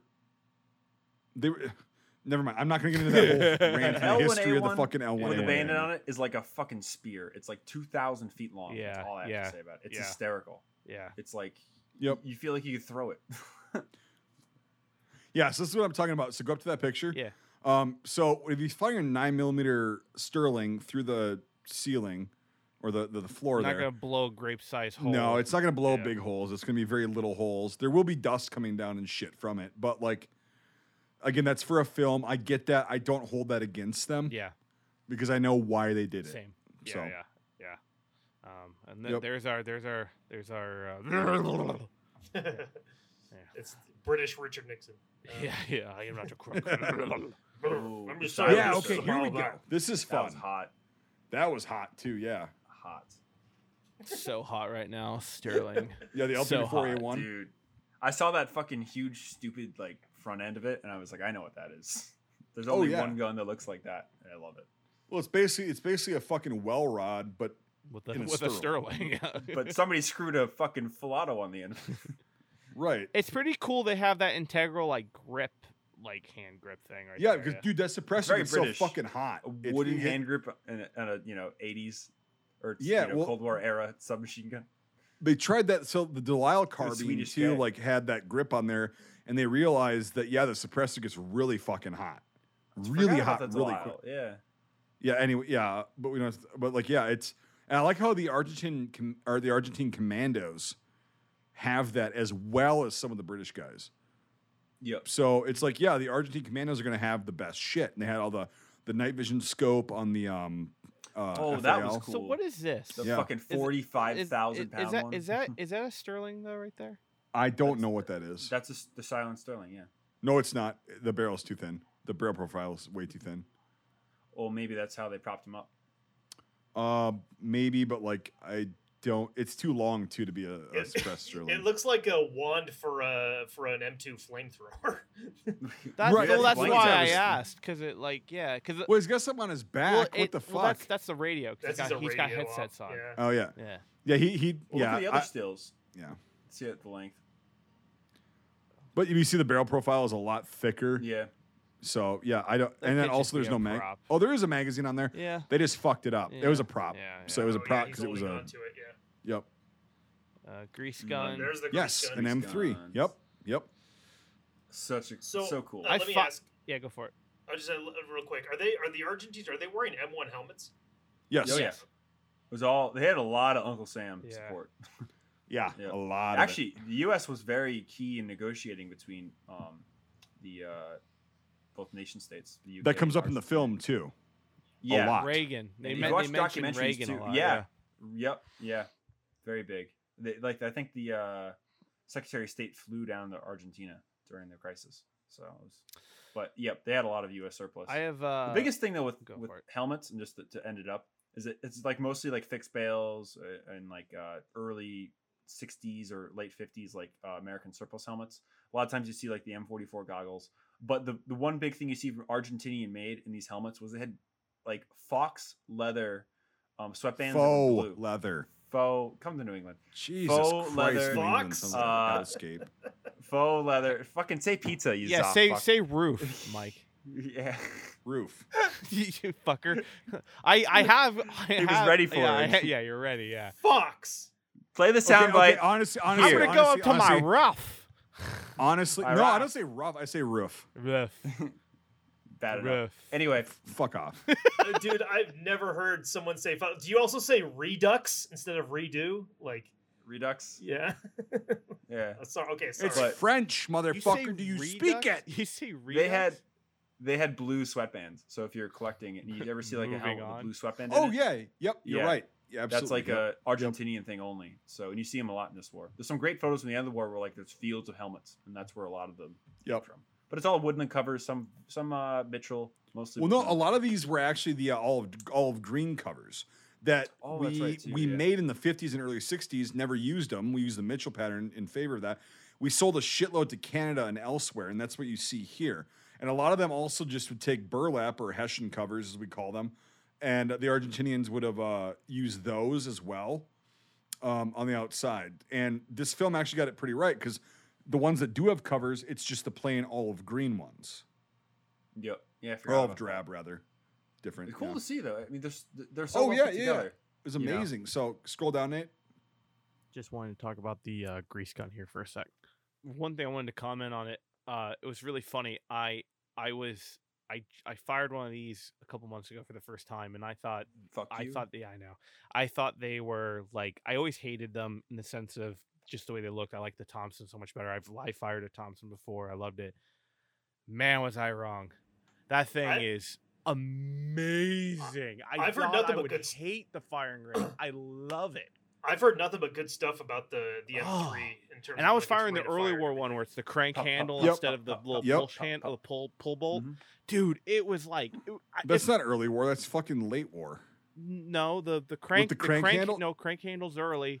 Late war is pull Crank back. handle early, late war is put your finger Yeah. in the bolt. 100%. Early war, I- early war is crank. Pull back on the M3 is bolt. crank, The simpler M3A1 is always later war. Always. Yeah, but I what I was under the impression of is I'll that bet you I bet you $1,000 right $1,000 now that you're wrong. okay, $1,000. okay, but hear me out to 2,000. why I thought that way because 5,000. I thought I'm not going to bet you any fucking money, you clowns.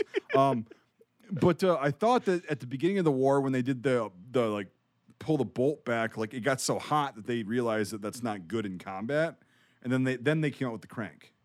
No. What happened is that they came up with the crank and the cranks are breaking, and they're like, "How the fuck do you charge this thing?" So guys were like, "Just drill a hole in the bolt." Or what they would do is they would create a channel down the side of the gun, and they would put a little charging handle in the bolt itself, so that there would be a little charging handle outside the right hand. It was a field modified ETO thing. And then the M3A1s came out where they elongated the ejector or the dust cover, whatever you want to call it. Yeah. And then they put 2 holes in there for your fingers. But no, first it was the crank, then it was the field made, like, external charging handle. Then they went to the stick your finger in it. Okay. Because again, right after the war, it became a very, tanker only weapon. You don't see them in Korea really used. Some guys got them in Nam. I knew a LERP that had a fucking vest in Nam that held 20 grease gun mags. Dude, the unit that I was in the Wisconsin Guard, up until 1998, when they were a mechanized unit, they had M3s in their fucking armory. We would go to like Living Histories as like second armored guys as tankers, and we'd have grease guns, and we would have Gulf War vets come up to us. There were Abrams tankers and go grease gun, M3A1, 13 parts, 45 caliber. Like fucking, the people that were fathers of people I could have gone to high school with were issued and knew the ins and outs of this fucking gun. Yeah, So, that's what I mean. Yeah, it's great. It is it's like I hate myself for hating it so much, because if I would not have hated it, I would have had a parts kit by now. So cool. Yeah. And they show up before D-Day. Like paratroopers jumped in the Normandy with them. A friend of mine's father, a really good tanker guy. You guys will meet one I don't day. know, Mike A. Did they show up on D-Day? In terms of like tank crews, yes. I mean, but not not in terms of like infantry and all that stuff. This guy was an infantryman, and he ditched it on the beach, and he picked up an M1 because he goes, Really? "This thing's gonna get me killed." I don't know if he was a replacement, whatever, but he fucking he had one. He walked in June, 44, and said nope, and Right. fucking picked up an M1. Now, in terms, but they did. Go ahead. Yeah. Go ahead. I said, but yeah, they just did come out in that D-Day period, So everybody really thinks they're tankers or late war or whatever, but again, like most things, people would be surprised. Yeah, I mean, it's never certain, in terms of stuff like that. I haven't seen them too much. Like, I start to see that thing way more in terms of my research, like in the later war periods and stuff like that. But in terms of D-Day, like if someone said, "Oh, well, some guys had them in their units," like, okay, I'm sure they did. I mean, I know that there were some guys on Omaha that were part of the British 21 BDS that had Sten guns. A lot of people don't know that. So yeah, it's it could be. I don't know though. Necessarily. You even see paratrooper carbines up in Arnhem. Dude, like there's a photo taken on Fox Sector on Omaha Beach on D-Day of an M1A1 carbine with the folding stock. Crazy. Yeah, I'll show it to you later. Yeah, I think that's where the guy's taking it apart or something. he is. Yeah, He's got taking the sand out of it. Also, a little note we should talk about is like they said that you can go up a little bit, Mike. Nate's actually So- doing it. Or Nate, Who's the button Me. man? fucking Christ, whoever the fuck is controlling this thing. So yeah, it's this is the Argentine version, and apparently they were chambered in 9x19. There was a kit during the war that actually you could convert it to 9mm for like resistance operations and stuff. They're very easy to convert because it's a barrel and a different mag insert. The Maybe a bolt too, PM1. but they're great. They're simple and they're really cool. Oh yeah, it's like the American Sten is what I call it. Right. Yeah. Let me ask. It's better because it's a clamshell. I've never actually. I've held real Thompsons before and stuff like that. I've never held one of these.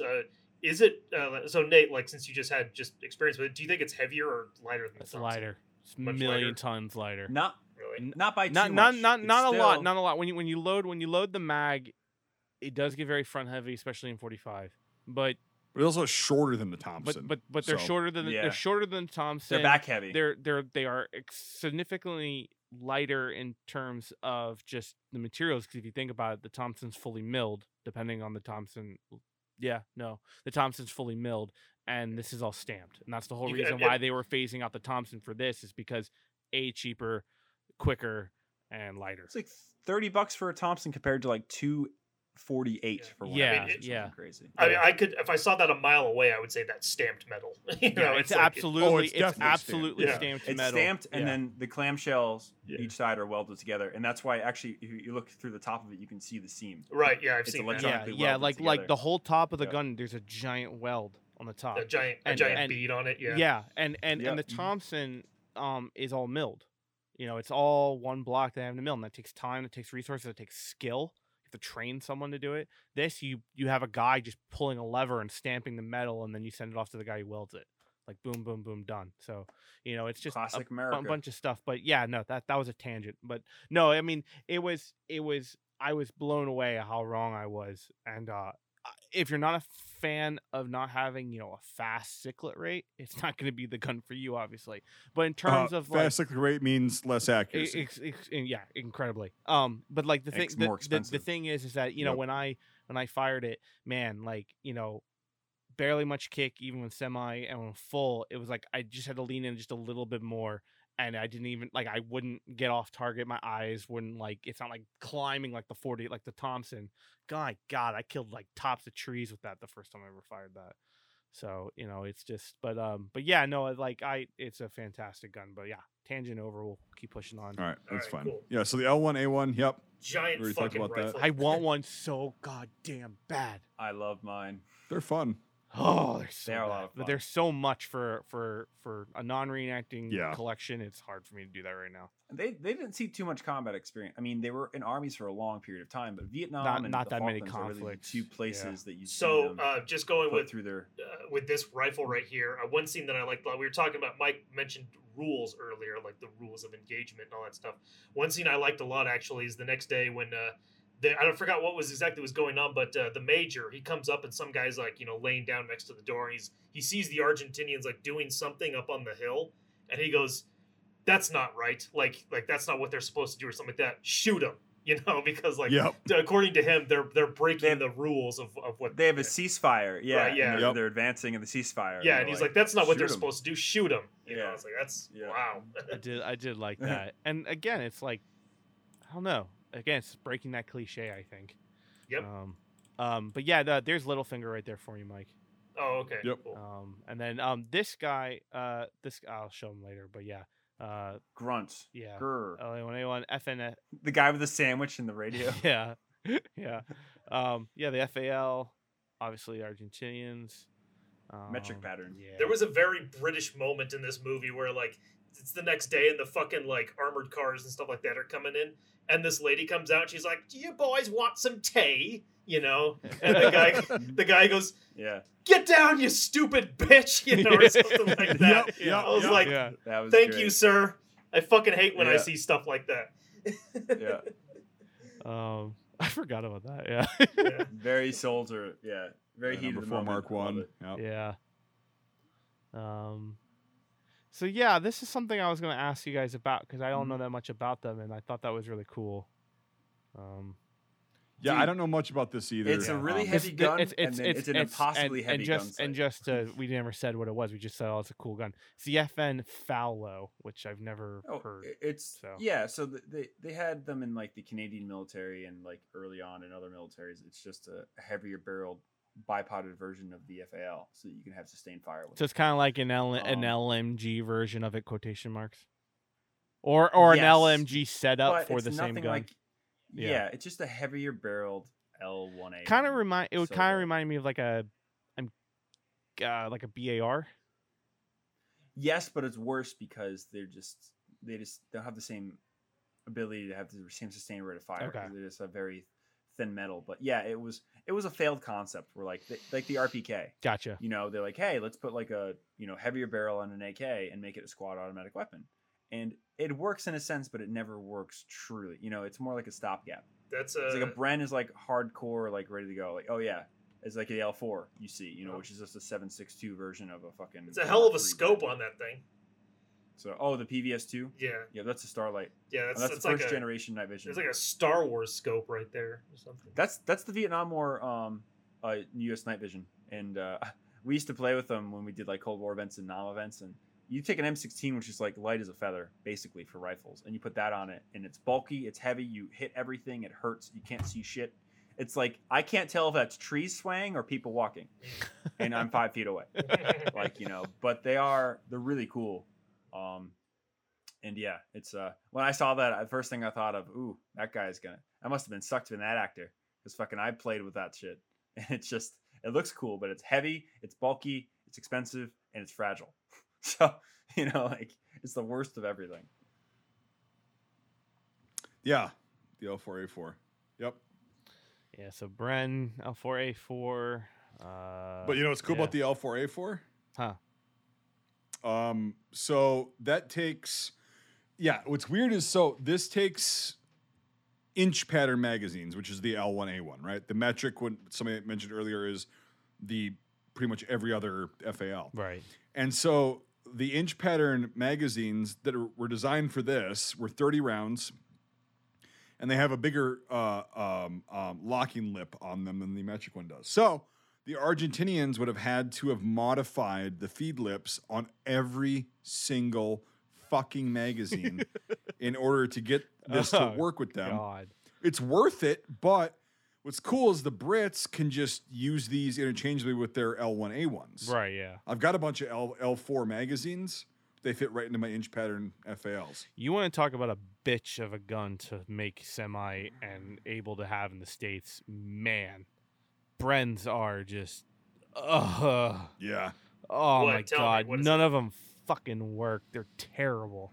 Oh. They just suck ass. Well, because the receiver's so fucking big, and when they cut them, there's so much room for error when you're rewelding them or Yeah. trying to put them back together. Yeah, for a semi And most of conversion. them are garage jobs too. So yeah, you know, yeah, it is- yeah. You got Bubba Gump with a welder, and he sucks at his job. And you know, it's like fuck. But to touch on the yeah. the inch thing, though, do you know where that comes from, Mike? No. So they've traced it down to, it's called the Enfield inch. There was a discrepancy in converting the plans over from millimeter into imperial measurements in the 50s when they got the original FAL Yep. from Belgium. And that is the reason that's not the reason that the magwell is different, but that's the reason that like the parts are just a little off and the Yep. L1A1 parts will not work. It was a conversion error in the 50s, kind of akin to the same thing with the shows, the 30-6 shows. There was a Yep. conversion error in the plans from, imperial to metric in 19 teens, and that's why the 1918 30-6 show was a piece of shit, because they're all made wrong. Also, that's that's a different art. That's a different topic. Yeah, but it's the same. It's just funny how, like, literally the reason that the Enfield inch exists for inch pattern receivers is a clerical error from the 50s. That's the only reason. What's funny is you can throw a metric kit on an inch receiver just fine. True, but I'm talking about the internals, like the triggers and all that kind of stuff. There's Yeah. some parts that won't work. It's But well, no, it's just- they do. We'll talk about that later. It's Yeah. not worth getting into a fucking. But nerd. the Enfield inch. No, Speaking the of- L782, better known as the 240 Bravo, or the Mag. Yeah. Yep. 58. That guy's been on the gangster British films, by the way. That guy. Yeah. Yeah. Yeah, for sure. Yeah. That mustache, though. But yeah, the Brits started using those before we did, and that's why we adopted Mhm. that. And because they were The starting whole to use world it. started using those. We went for Right, the and then we were like, M60. we have the M60. It's fucking superior. It's like, well, it's lighter. Yeah, it's Yeah. pretty good, but dude, oh yeah, the Mag 58 is an amazing fucking platform. Can for you machine find them here gun. in the States or no? Are they rare? What Mag 58s? Yeah. Or like M240s? What like Mag the whole, Mag like- 58's like semi legal in our. Oh Yeah. yeah, it's really hard to fucking find. Yeah, they're though. out there. Okay. The 10 actual to Mag 15,000 for a 58s. semi. Yeah. Oh, would you say, Brian? 10 to 15,000 for a semi. Oh no. Oh, for a semi. Yeah, I'm sorry. Yep. Yeah, Go for a ahead. semi. Oh yeah, no. Yeah. Yeah, Yeah, we're in the 67. right range. Yeah, so I don't actually know if the Argentines would have been using M67s at this point, so I can't comment. And on this. M67s are fragmentation grenades, just for people who Yeah. don't know. I'd be Yeah, I'm inside. sorry. Yeah, yep. They're the typical baseball grenade. They're still standard issue with the United States military. Blah blah. They're blah. the I ones just that don't are know. so boring to look at in films. Yeah, but they're in every film. Yeah, They're yeah, just- yeah. They were. Right. Oh, they do work. Yeah. Yeah. They, Yeah, But so That he's was got really that. cool. Also, the rifle grenades. The rifle grenades. Yeah. Yeah. was nice to see. Yeah. Yep. Which just looks like a pure Yeah. sex toy. It's a tube with a ball on the end of it. Yeah.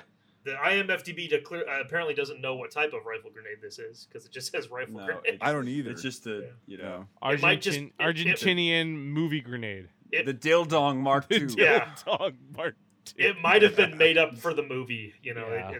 it might just Yeah. be a Yeah, prop. for sure.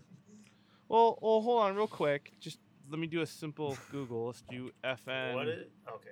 grenade or FFN rifle. Fuck, I can't type. It's only one FN Yeah. rifle, as we know. Yeah. To your right, to your right, to your right. Right. There you go. Yeah. Fourth one Fourth in. one. There's the Dildong too. Quora. What the fuck is a Quora? It's a fucking site where people ask retarded questions and get even more retarded answers. So, is there a photo in there of like a guy in a German helmet with one down there? What's no below that? Like, Yeah, Oh, that's a Bundeswehr. Bundesgrenzschutz guy That's from the 50s. Okay. Yeah. STG 58 or whatever. Click on it, yeah. Yeah, that's a BGS guy Yep. from the 50s. G1. It's a G1. That's the FAL version that they used in the late 50s Yeah. before the G3. Looks like he has. Look at that pose. There you go. Looks like he has a Meanwhile- 60s. Well, that's how you millimeter. have to fucking hold them. People think you can fucking shoulder fire rifle grenades. It's like, It's like the knee mortar no. thing. yeah, knee no, mortar. no. You gotta throw it. You gotta put it on the ground, bud. But Well, you can do it with the knee. That's how you do a knee mortar. No. No. Wait, are you joking? Are you serious? I course he dare is. you What to the- fire a knee mortar off your knee and see what happens. Yeah, some fucking guy from Brooklyn found out in 1942 and he Yeah. won't stop telling people about Is it. that a real thing Wait, that happened? so where was he from? No, one but more that's time, like, Brian? you know, Oh. Where was he Sorry? from? Where was he from? One more time, Brian? Brooklyn. Yeah, weird. But I'm gonna fire no, this. I'm gonna it's- fire this thing like a knee mortar off Hey my Joe, look what I found! Holy shit! knee. Ho- Fucking, Holy Look at shit, this fucking Jay. thing. it's got a curve on it. You know, you put it here. That looks like an Um, M61 body on a tube. So it might have been made for the film, I Yeah. think. I took a Dildo shot with this knee mortar here. Now I have no more knees. No, I thought you were just gonna say now I have no more knee. Singular. Knees. Holy shit. Yeah, it's all gone. They call it $1 million wound. Went back to the States and I got the biggest amount of pussy you ever fucking see in your life. You couldn't even imagine. Yeah. It's fucking, yeah. Great film. And the kits were great. The only criticism I have with Yes, the kits please is that address the DPM because the yeah. DPM is wrong. Yep. It's the DPM stands for destructive or Disruptive what is pattern it? material. Disruptive pattern material, and it's the British nomenclature because there's always a nomenclature for camouflages. And what they should be using in this is called DPM 68, which came out in 1968, and it's a very light brushstroke. If you know what I'm talking about, it's a World War II style camouflage they used for paratroopers on Denisons, paratrooper smocks and stuff, and it's called brushstroke camouflage.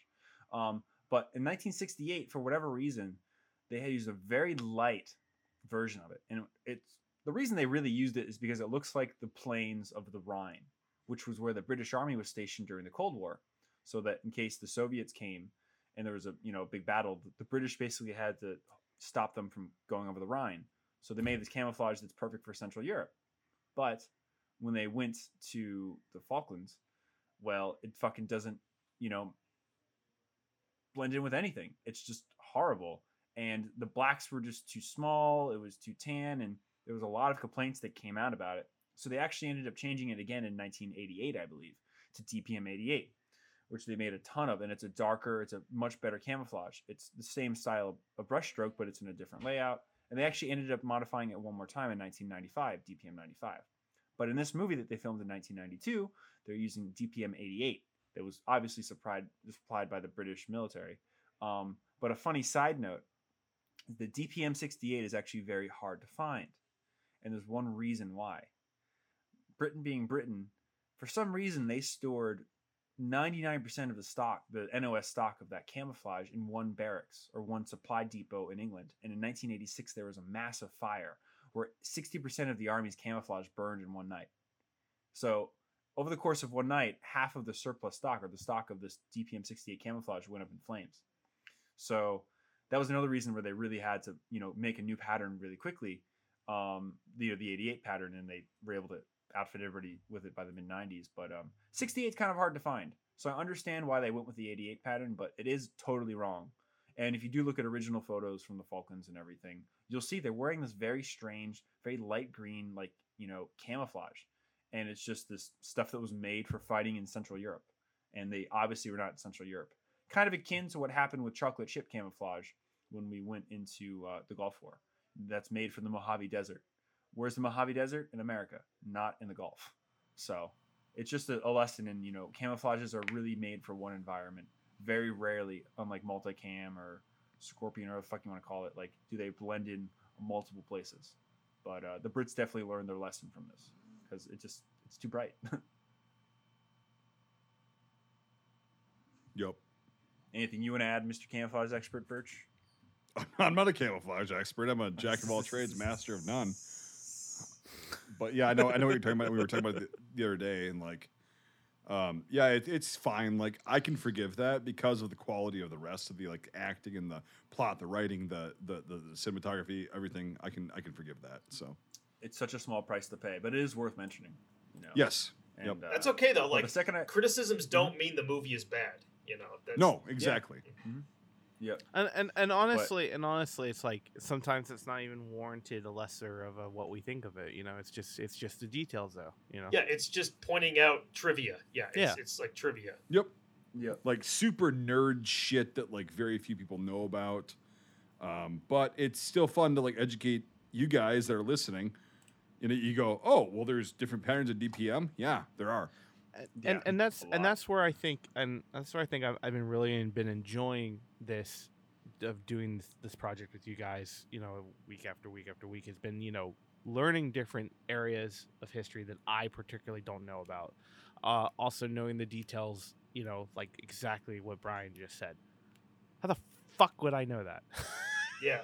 Right? Like, yeah, I didn't know that shit either. Now I do. Like, and I bet you if you looked it up, it'd probably be like the 6th article and you stopped at the 4th.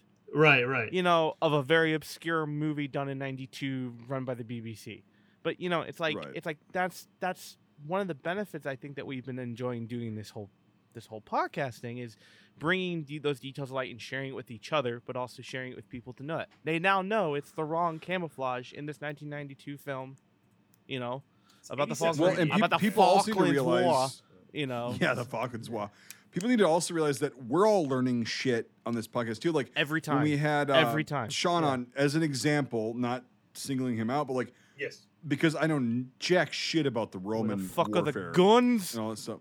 Yeah, Oh yeah. and but anyway, it's like we all learn shit too, and it's like it's fun as shit to do this and like kind of convey our passions and our nerdery on to whoever's listening because it's like, yeah, if it sparks your interest, you go, oh, there's 3 different patterns of DPM, or actually 4 or 5. Well, there's a lot more, but the cut of the actual uniforms too changed, which is interesting. From the 68 to the 80. I don't think it's 88. It might be, but like I gotta do research. Yeah, it's one of those. But yeah, it's like, but we always learn things, and there's some things that we all know and we want to convey to you guys. But there's also things that we all learn on these podcasts from each other and guests that we have occasionally, and it's like it's really fucking fun. So. All right, so with that, let's just get into final thoughts. Mike A. Hopefully people, because of this podcast, the fact that we're doing this, we talk about how obscure this movie is. Hopefully this will actually bring it to light. Maybe someone will finally start, streaming it somewhere or something. I don't know. Maybe someone will release it on DVD. Hopefully. The point is, it is a very good movie and underappreciated, and it should be watched. And just good all around. Like I say, defies all of the cliches and everything like that. One thing I loved about it, the ending, it's very anti like victory feeling at the very end, even though the movie does make you like sympathize with the British and root for them. But at the very end, when it shows the montage of everything that happens and it goes back to the major character after they've retaken the island, he sits there and he kind of looks back at something. He's like, yeah, okay. Like it's not this grandiose like victory feeling at all. It's like, man, did this really need to happen? Like, what was the point of this? It's a very interesting ending. I like the ending a lot. Yeah. Sorry, no. You had said like, does this really need to happen? That very much resonates with I think how Mike B was really feeling about like Waltz Bashir, because that episode just released this week. To give timeline to these recordings. Mike B was very much going off like trying to get under the understanding of why Lebanon even happened, all that kind of stuff. So it very much kind of counter what you said, or to talk about or lead off of what you said in that sense. It's like, it's very interesting to like, why the hell was this even a thing? Yeah. And that was also a theme that I noticed through most of the British characters and to an extent to some of the Argentine people. See, I'm thinking about the British pronunciation of that, but like, yeah, that's a really good point, dude. I wish we would have actually spent some time on that because... Well, we can. Yeah, the ending... Okay, yeah. So do you want to just do that? Yeah, go. Yeah, let's Lead talk off. about the ending. Because the ending is it's very anticlimactic. It's not one side winning, one side losing as you know it. It's like, oh well, whatever. Like the Argentines are being very respectful to the British. They let all of the soldiers go home. They lay down their arms, okay, whatever. But they're like, hey, we're not gonna fucking kill you or imprison you. We're just gonna send you back. You guys are good and whatever. And it was like, yeah, it was such a different ending than you'd expect from a movie like this. Like, Yeah. again, just like we were talking about, like a lot of the things that we expected didn't happen during the whole film. Well, the ending, I didn't get that either. And it was like, yes, it's one thing if you know the history and what happened, but like if you're just watching this as a film, you go, well, shit, like he gave up. And why are these guys that are occupying this area being so respectful? That's very interesting, and like, Yeah. And what's funny is like, so Brian and I were talking the other night. We're like, this is literally one of the only Cold War era wars that happened from Western countries. You know what I mean? Like it's very odd. It's not East versus West. It's just Western countries fighting each other during the Cold War, armed with the same shit, relatively, different tactics, different experience, and all that stuff. But it's like it ends and the Argentine military goes, yeah, go ahead. Just go back. We've reached an agreement. It's a gentleman's agreement. We're going to respect that. And the British go, we don't like it. We got defeated, but we're also not going to be cunts and start more unnecessary bloodshed. And like, what is this all for? Yeah, that's exactly what everybody was thinking. Like, is it worth it? Like, what? Right. But like Even the Argentines, yeah. But I mean, at the end, like, because I know the outcome of what happened. It was a British victory. So I mean, when it was getting towards the end, I'm like, man, how's this gonna like? Are they gonna like explain what happened? And like at the very end, it turns into this montage where it shows the British did come back and the British did defeat them. And but it's like again, yeah, it's not depicted as in, oh, this was a great victory. It was more like, oh, this bad shit happened. And like it goes again after they've retaken the Falklands at the end. It goes back to the major character, and he's sitting there, and he doesn't look like satisfied. Yep. He's like, well, I'm back to where I was. I guess we won, but that wasn't fun. What the fuck was the point? Yeah, what the fuck was the point? point? What the fuck was the point? Yeah. Like, why did this even happen? And that, I think it's a foreshadowing of future conflicts. Yep. Honest to God. Like, they didn't know it at the time, of course. Like, I don't think they did it that way, but like, it's a foreshadowing of like, what did we accomplish? What was this for? But it doesn't like slap you in the cock saying that. It just, but it's like subtle, but it's like, you get it and you're like, yeah, okay, what was that for? It's not a Like, Hadouken dick punch. Yeah. Right. Besides like one country, the trope of like, well, it's not a trope, it's a realistic, like wars are fought for a few different reasons. One of them is land. Okay. And in this case, the Argentines thought that was their land. They sacrificed a bunch of people who could have led normal lives and been great people who got killed. And same with the British side. It's like, what was it for? Like, what really was this for? So, yeah, agreed. Mike A, did we get your score yet? I don't think so. Wrapping all this up, yes, like I say, very good movie. I was very surprised with it. I was surprised that it was a good movie. It defied all of these things. I was surprised it was a good movie. I was surprised at everything. I was surprised at the very, unclimactic ending. I was really fascinated by the whole thing. And if you want a movie that's just very, against the tropes, against the cliches and all that stuff, watch this movie. And I hope that, we talk about how obscure this movie is. I hope that our podcast will bring some light to it, and then maybe it'll have kind of a resurgence, honestly. It's underrated. I hope that more people see it because, yeah, it's really good. So in terms of score, I would give it a 9 out of 10. Brian, I'll hand it off to you. Yeah, you hit all the marks I wanted to bring up. I don't have too much to add. I mean, just the thing that makes this film for me is the little things. They move the plot along in so many ways without saying it just by showing things, and I just love that. It's just minimalistic filmmaking at its best, and it's just showing, don't tell, or show, don't tell at its best, and it's great. And I think it's the best movie about a defeat as well. Yeah, because like there's honor in defeat, and this really shows that. Yeah, just real. But yeah, overall, it's great. The gunplay. I mean, the only things that I didn't like was a little bit towards the wrong camouflage, whatever. But there also were some sound effects that I kept hearing over and over again. Dude, I was gonna say that actually. Yeah, they're a bit cheesy, and I reckon, and it's been a week since I watched the film, so I don't remember them exactly. But there was a few noises where it's just like, this is chintzy. This is from a video game. Yeah, like I was gonna. It really annoyed me. 1990s BBC archival sound effects. Oh, that's what I was gonna say. Like when the parts where they're like smashing up the printers and stuff like that. I was like, that's the car sound effects from The Simpsons. Anytime there's a car wreck, literally. Or anytime they're breaking something in Sharp's rifles. It's probably the right. same. There's a part where a guy farts, and it's like I've heard that sound effect before in cartoons. Yeah, it was very surprising because the rest of it's so well done. It's because it's low budget. After I kept hearing it, and again, I don't know if that's because of the ear I have for filmmaking or whatever, but like I was just like, yeah, I could really do with less of that or none of it. But I mean, other than those two things, it was an excellent movie. It was very obscure, hard to find, but well worth the hunt and well worth the watch. So I mean, I would, just because I heard them too many times, I'm going to give this an 8 out of 10. It's just a great film, and 100% watch it. So don't mean to interrupt, but yeah, in terms of like, you said this is a movie about a defeat, and like my favorite line in the whole movie is, "We tried our best, it wasn't enough." That's my favorite line in the whole movie. Yeah.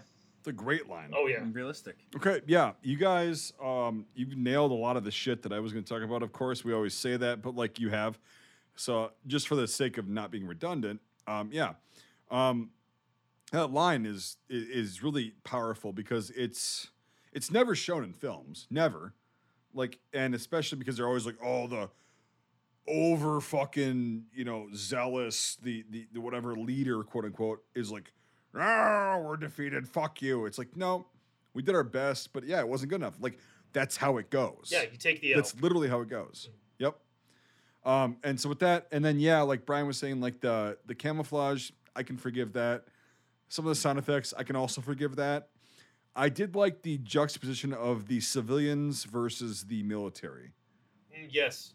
And also the governor he goes from a civilian to military against his will, but then he's in charge and he makes good decisions by surrendering, in my opinion. It's like, how much longer do you want this to go on? They have fucking tanks, they have APCs here. Like, we're done. It was not cowardice at all. No, it wasn't. It was just like, how do I preserve what is here and how do I preserve these people who are here? And so I like that. I like the fact that it wasn't, in my opinion, biased. It showed that the Argentines, like, yeah, they came in and they fuck shit up. Whatever, it's a war. But like, I also, like I said, I just love the juxtaposition of the civilian life and the military guys who were involved during it and showing both their perspectives during this conflict when the shooting starts. And then it starts at the beginning. You kind of get a feel for it whenever. Anyway, very obscure, and I don't know why, but because nobody gives a shit about the Falklands except some people in the UK, which is unfortunate. But yeah, I would also, for just everything with the sounds, the cinematography, I can forgive a lot of shit on this film. And usually I'm very critical of things, right?